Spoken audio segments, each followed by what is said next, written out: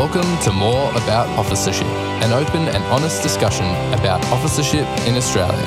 As we move towards One Australia territory, host Captain Matt Reed is joined by officers from across the country to discuss the challenges and rewards of being an officer today.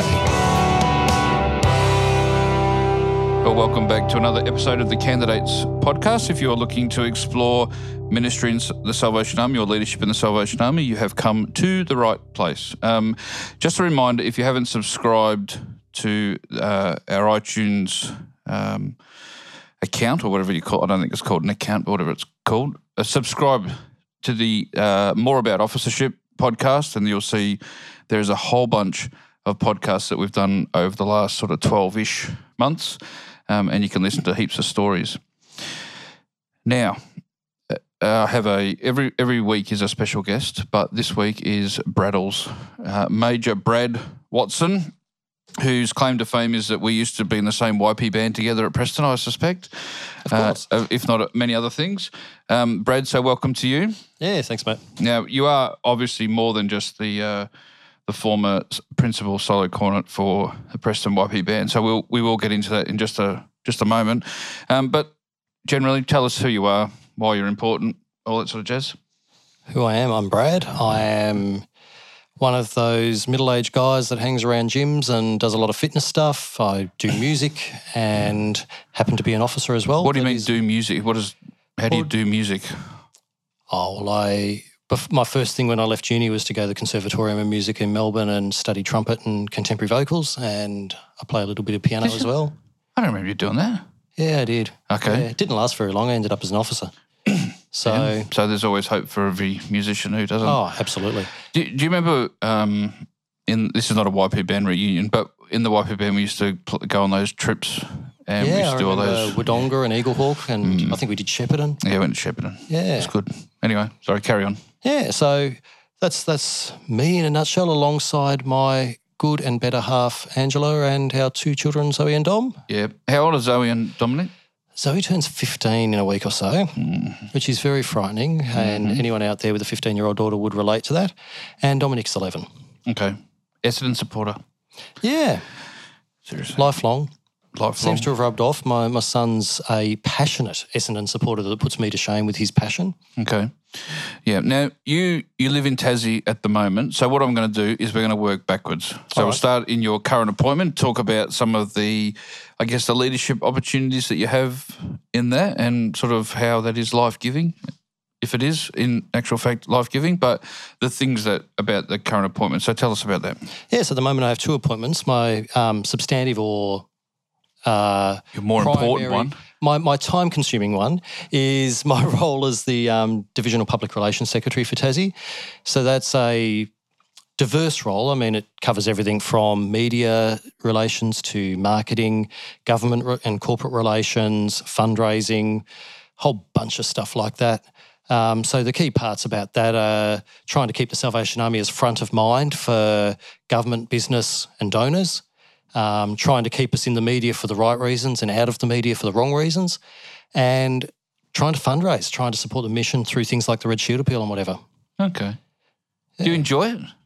Yeah, there's a lot of really good opportunities. I mean, I'm a talker, as you'll probably gather doing the podcast. So talking to media, talking to businesses, those sort of things are fairly easy for me. Fundraising's not easy in any environment, but even that, with the right plan and the right support, you can pull it off. So yeah, I don't mind it. And I get to sort of break out of my world a little bit every now and then too, because I also have an appointment as a army chaplain.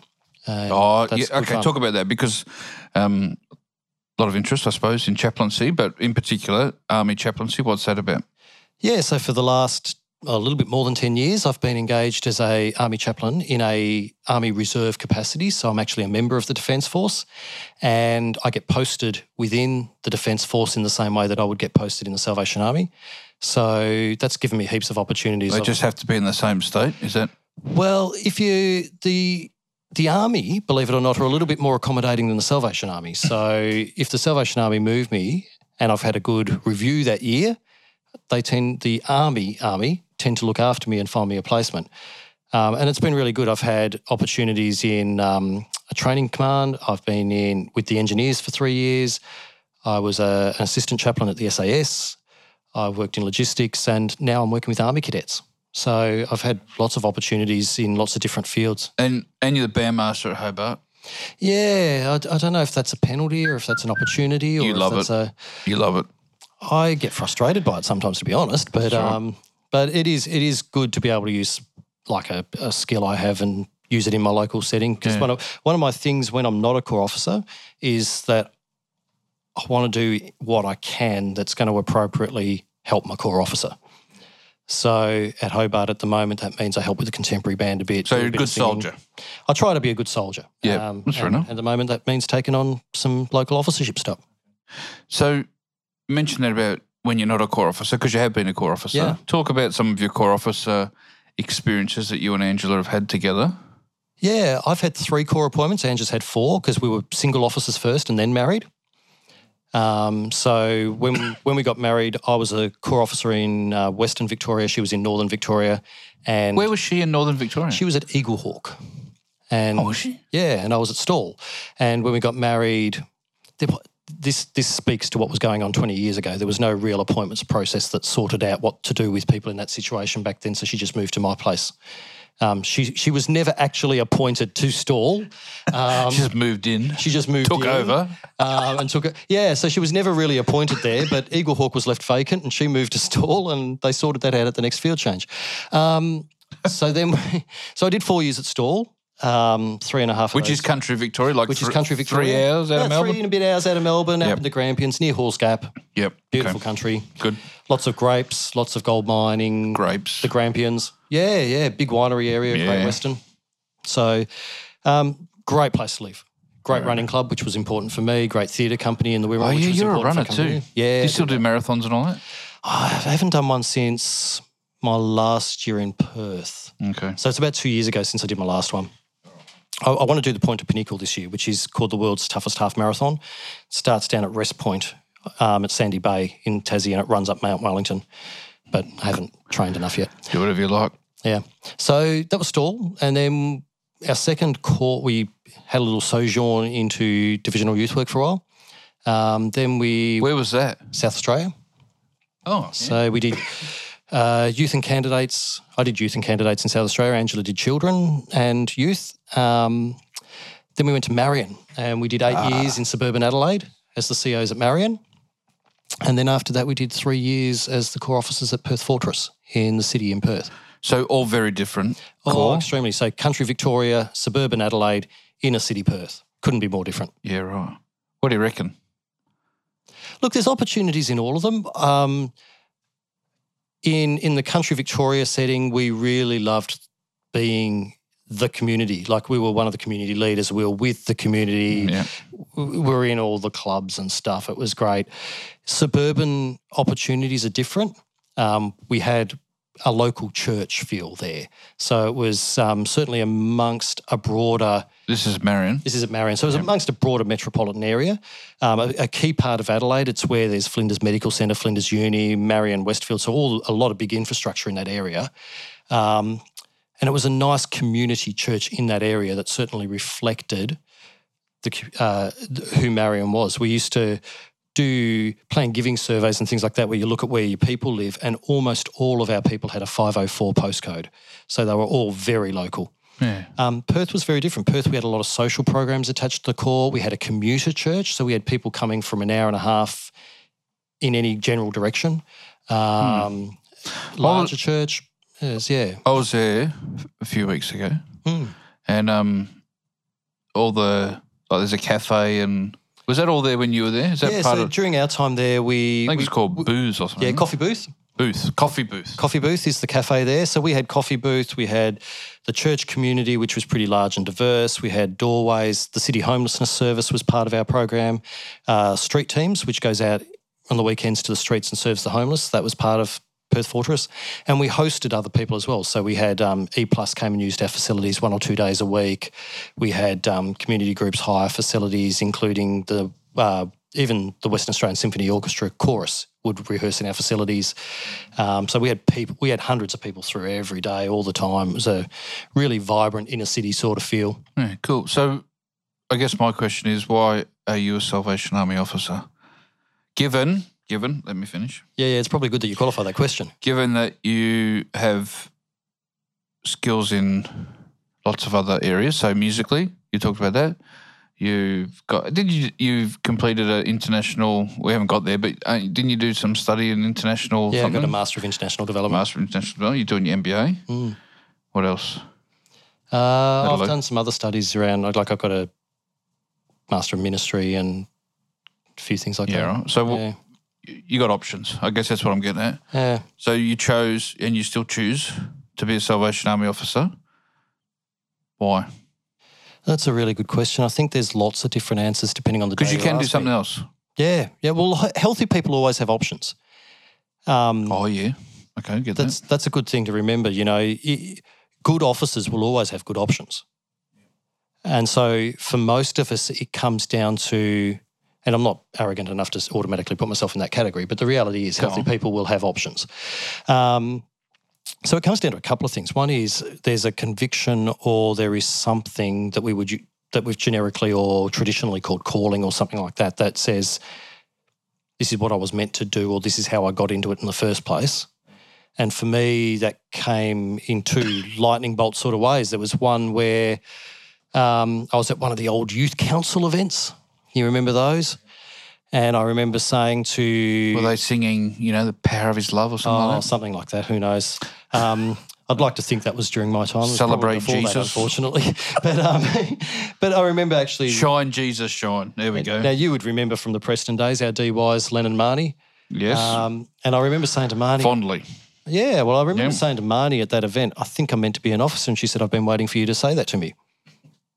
In a very Marnie sort of way. Yeah.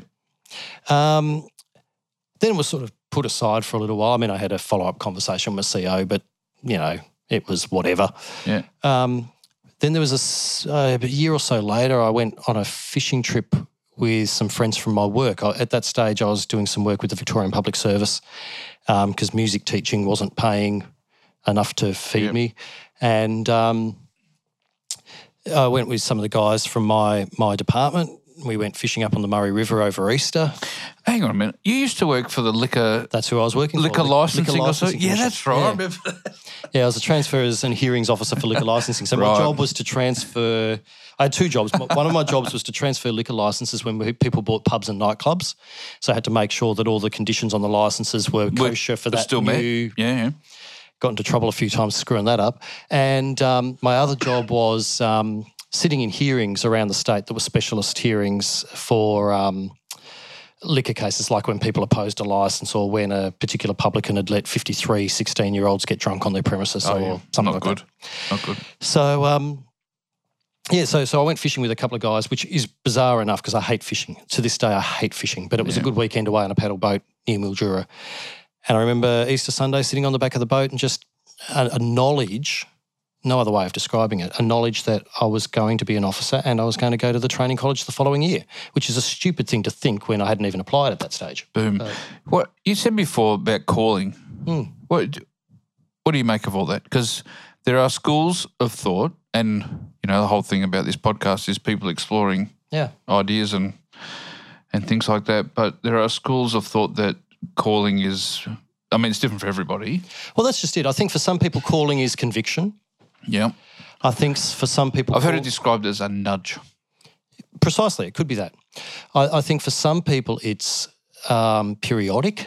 And by that I mean you could be called for a time. Give me 3 years, says God. Yep. I think for some people it's opportunity or calling presents as opportunity. Like it's not that officership had been on your radar before, but now life circumstances mean that, hey, I could do that. I'm settled enough, I've had my career or I've done whatever I can do now, I can give 10 years in this capacity. I think for other people it's because they have a burning desire to do a role that is related to officership. So maybe they are skilled and gifted and inspired in a social work or in a core ministry or in a particular administrative role, and one of the ways that can be expressed is through officership. So I think for everyone it's different. Yeah. No, that's good. It's helpful because there are people view it differently. Yeah. And if people's story don't align with someone else's story, they say, well, maybe my story is not legit? You know, maybe there is a... I think for some of us it changes over time too. Like for me, it started with that conviction that this is what I was meant to do at that time and place. Stop. Are you as convicted now as when you first started? I think I'm convicted differently. Oh, come on. What does that mean? Well, it's not about this is what I have to do anymore. For me, it's about this is where I can express my skills and gifts for the benefit of others and is it what you want to do still? It's a loaded question. I think it is. And the only reason I say I think is because what I want to do is often expressed in a specific role, and there is an opportunity to do those sort of roles through officership. So do I have to be a Salvation Army officer? No. But it does give me the opportunity to do some of the things that, to use your phrases, help me come alive and those sort of things. Who's your favourite officer? Oh, look, that's hard to narrow down because there's been lots for different reasons. If I had to give you a few names, I'd firstly give you Hedley Watson. Now, unfortunately, Hedley died 2-3 years ago, but he was my grandfather. He was a leader in Salvation Army social services for decades. Yep. Managed many of our key programs that are still running today. And was a state social secretary as well. So, and he was one of those guys that was just spiritual and practical wisdom, but just quietly spoken. Another one that I've always had a lot of time and love for is a guy named Frank Daniels. As a young single bloke sent out into the middle of nowhere, which it felt like for the me. bush. I mean, Stawell's not the middle of nowhere. No. You know, Western Victoria is not the middle. It's not a remote setting, but Yeah, but it feels like it. it feels like when you grew up in Fairfield, your home core was Preston and you went to school in Carlton, Yeah. and you went to uni in Carlton and your first job's in East Melbourne, Yeah. Stawell feels a little You're a bit... city boy. Yeah. Stawell feels a little bit regional. So I'm out there by myself. I'm a single guy. Frank was my DC, my first divisional commander, and Okay. he really mentored and supported me, was like a second dad while I was out there, and over the course of the last 20-odd years has become a really close friend. So you sort of weave together, like as in your story, yeah. So a couple of guys like that certainly stand out in the way that they've inspired and supported and loved. Yeah, good. You also have international experience. Yeah, I've been really blessed. I fell into that in a way. Back in 2004, many people will remember there was a massive tsunami that wiped out half of South Asia and affected countries from the Maldives, India, all the way around to Indonesia. And most famously for Australians, there was a connection with Indonesia because we sent our troops to Banda Aceh and whatever.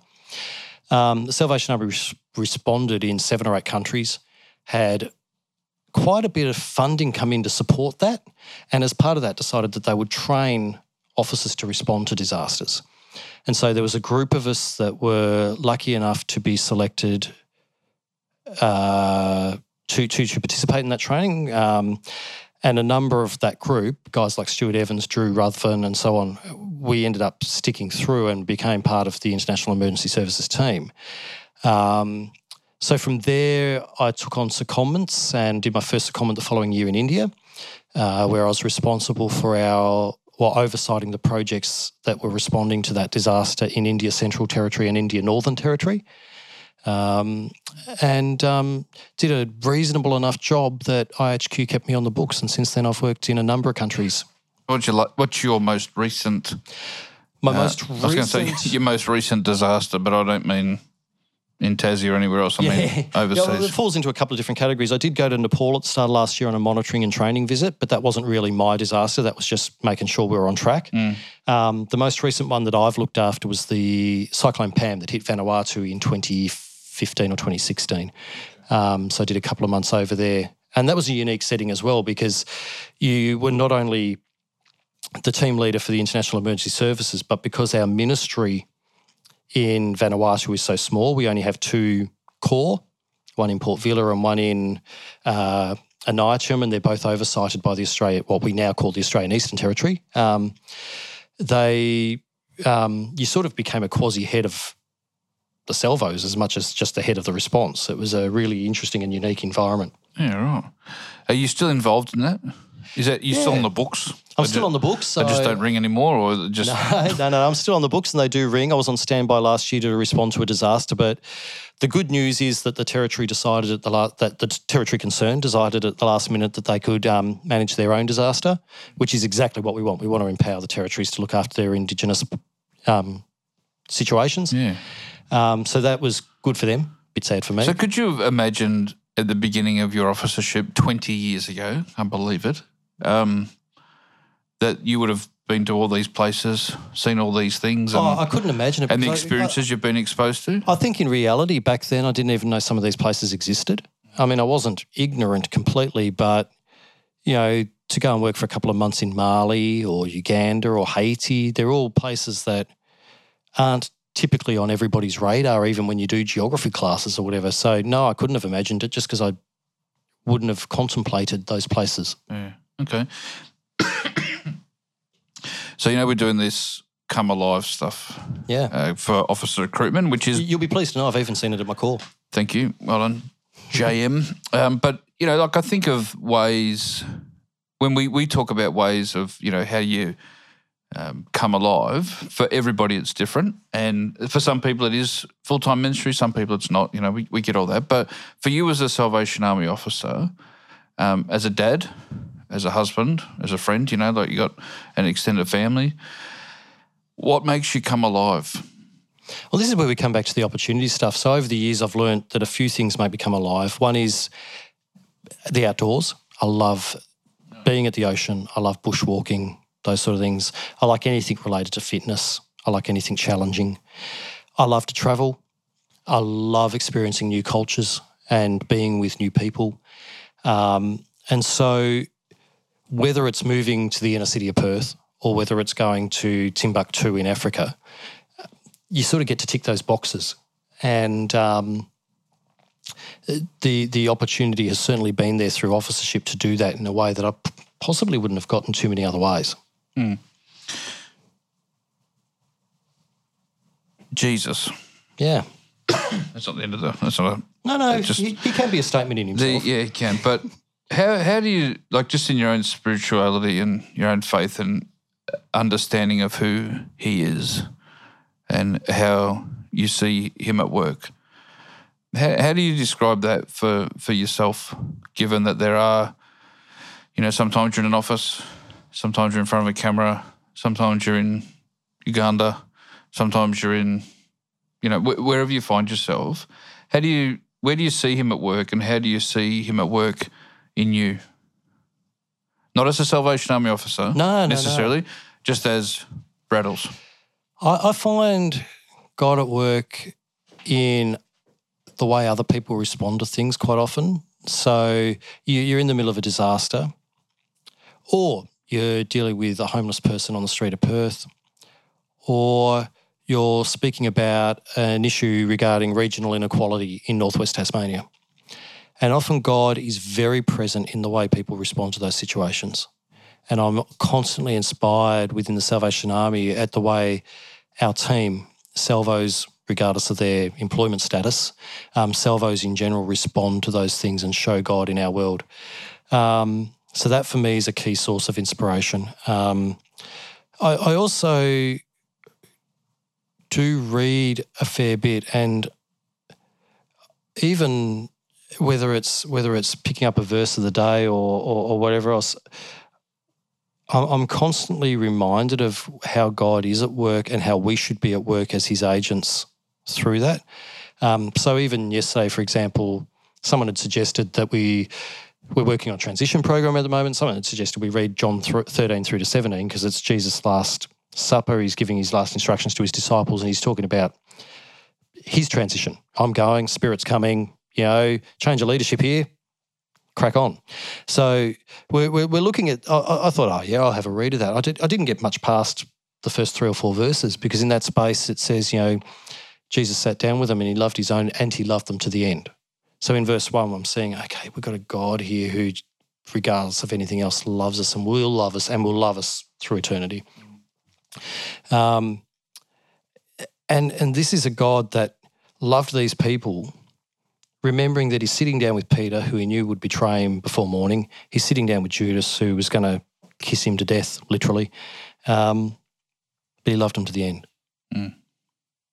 Cool. So I didn't get much past the first few verses because I'm just reflecting on that even at the moment, thinking, wow, that's huge. What do you say to people who are you 20 years ago thinking, what? Maybe I do have a conviction for ministry. Or like, and they're wrestling with it, or they're sort of trying to process that. What, just as we wrap up, what's your sort of encouragement to them? Oh, you want people to have a crack. You really do. Take a swing? Take a swing. I mean, I, more than anyone else, had hesitance. I wanted to ensure that I wasn't doing it for family reasons. Because your parents are officers too, aren't they? My parents were officers. My uncle was an officer. Grandparents were officers. So I wanted to ensure that was part of the piece. I was very young. And, look, my hesitance meant that I did almost my complete 2 years of training, because in those days the option really was 2 years residential training or 2 years residential training. Yep. So I got to August of my second year. I was due to be commissioned in the end of November, and I actually checked out for 12 months. I actually said, look, I'm still not sure. I need to go reflect. I need to go and decide whether I want to be a free and easy 23-year-old or whether this is really for me, or 22 or however I was at the time.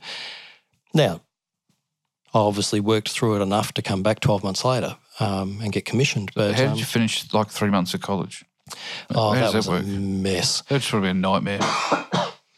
I'd been studying concurrently as well, so I had most of my Bachelor of Theology done by that time. And the honest truth, I came back and because I was an unknown and unreliable type, they wanted to watch me for 6 months, make sure I was going to stick it out. So they should. So they should have. So I was accepted back on the 1st of July with 6 months to do, but no study units left to do except for like a holiness seminar or something like that. So it was a bit awkward. I ended up assisting at a corps as a cadet assistant for 6 months. So I worked with Bram and Jean Cassidy as their assistants out at Muralbark. Mm-hmm. Did the lovely commute from Parkville to Muralbark. Just a lazy hour and a half. At least I was going against the peak most of the time. So I did that to fill in time, really. And it was a good experience. I valued it. They were good. The corps was good. It worked.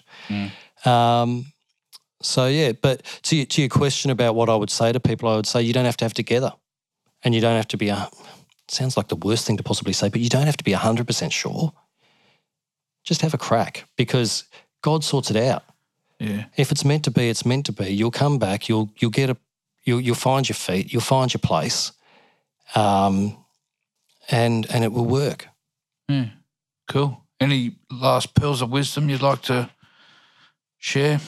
Oh, I don't know that I've got that much wisdom to share, mate. You might have used it all. I probably have. Yeah. Okay. I think that's just it. I mean, don't wait until all the ducks line up if it's something you're sufficiently convinced about. If it's that much of an interest to you, throw your hat in the ring and have a go, and God sorts out the rest. Cool. Major Brad Watson, thanks very much for taking the time to have a chat with us. Thanks, mate. We'll talk to you soon. See ya.